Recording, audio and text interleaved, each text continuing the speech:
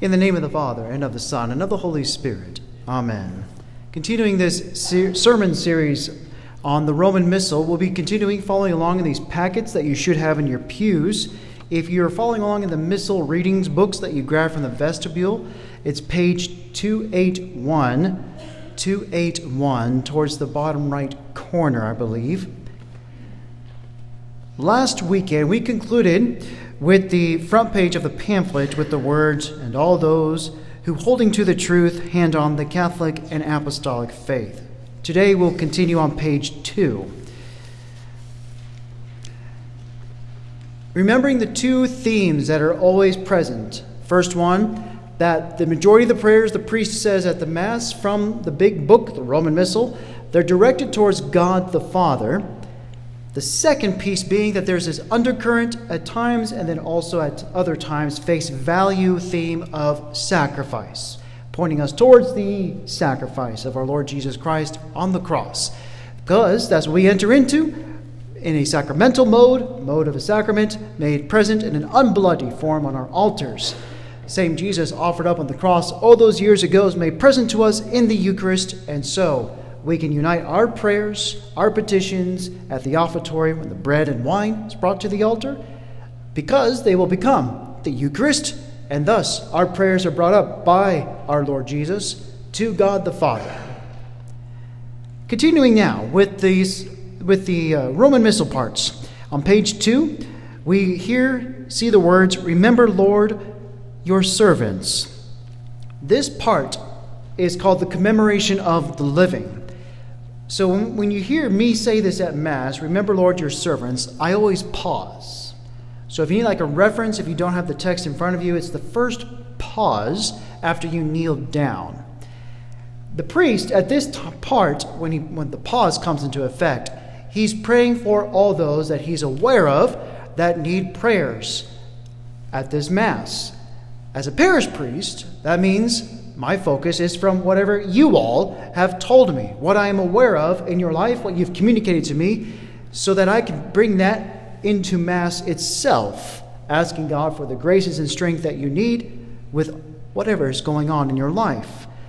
Additionally, though, for you all in the pews, it's not a cue for the pause to check out, to be distracted, to get mad at Father. "Father, come on, get the Mass going so we can get it over with." No. It's an opportunity to, again, be engaged. It's an opportunity for you as well to remember all those who are living, not those who are dead, because there's a separate part for that later on. For those who are living with all your petitions, that first pause is for you to remember those petitions right then, to unite them again to the bread and the wine on the altar, because we know it's going to become the Eucharist and be offered up to God the Father. So we have that pause. And then we resume with the words, "And all gathered here," naturally speaking about everyone in the church, "whose faith and devotion are known to you." This reminds us that God is not only almighty, but he's omnipotent, which means that he knows literally everything. He knows how many hairs are on your head. He knows what thoughts you have ever had in the entire course of your life through this very moment. So he knows also your faith life. He knows what your relationship is like with him. He knows your devotional life. And so it's a good check, really, this line. In addition to God knowing that data, that information about us, it's a good check for us of us just kind of contemplating, what is my faith life like right now? What is my devotional life like right now? Am I saying my prayers every day? Am I getting my rosary in? Am I coming before Mass a few minutes to say those few prayers to prepare for Mass? Do I say prayers of thanksgiving after Mass? All those types of things, kind of a good check on ourselves with that one line. "Whose faith and devotion are known to you.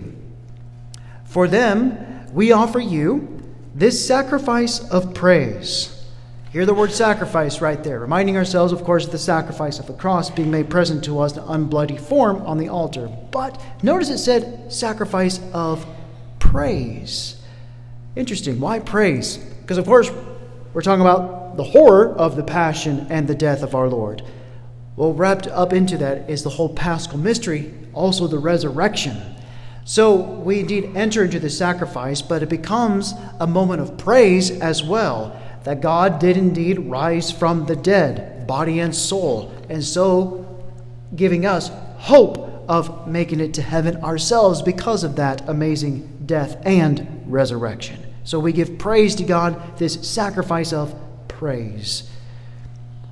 For them we offer you this sacrifice of praise, or they offer it for themselves.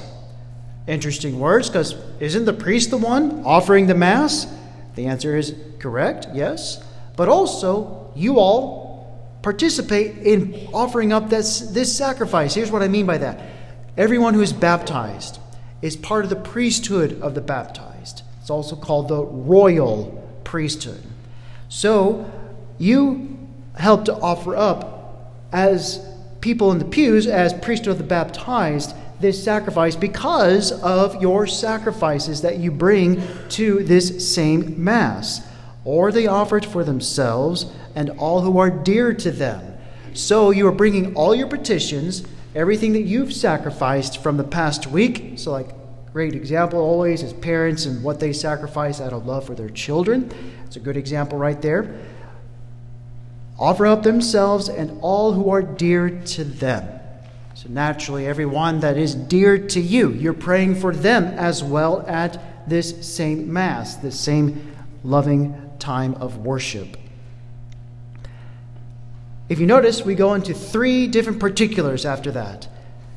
And all who are dear to them, and then number 1, for the redemption of their souls. So we're asking God, please save me. Please bless me to make it to heaven. I want to be with you in heaven. So we're asking God for that right there. In addition to not just only ourselves, but people as well in our lives that we care about. We ask for that at the same time. And all who are dear to them, for the redemption of their souls. The next one, number 2, in hope of health and well-being. So we're asking God for good health. And so we're asking God to bless us if we have something wrong. Please cure me of this. If that's not your will, God, then I ask, please give me the graces I need to deal with this ailment, this suffering, whatever I'm going through with my health right now. So for example, give me the patience I need. Give me the perseverance I need. Give me the fortitude. And even give me the hope throughout all of this. Give me the hope throughout all of this that I am enduring, that is suffering for me. And it connects to the very next few words, in hope of health and well-being. In other words, please give me that peace and even joy within myself, that with whatever's going on with my health, because my love for you is so overwhelmingly strong, I can offer that up, my suffering from my health, to you as a loving prayer, in hope of health and well-being, having God's peace within us.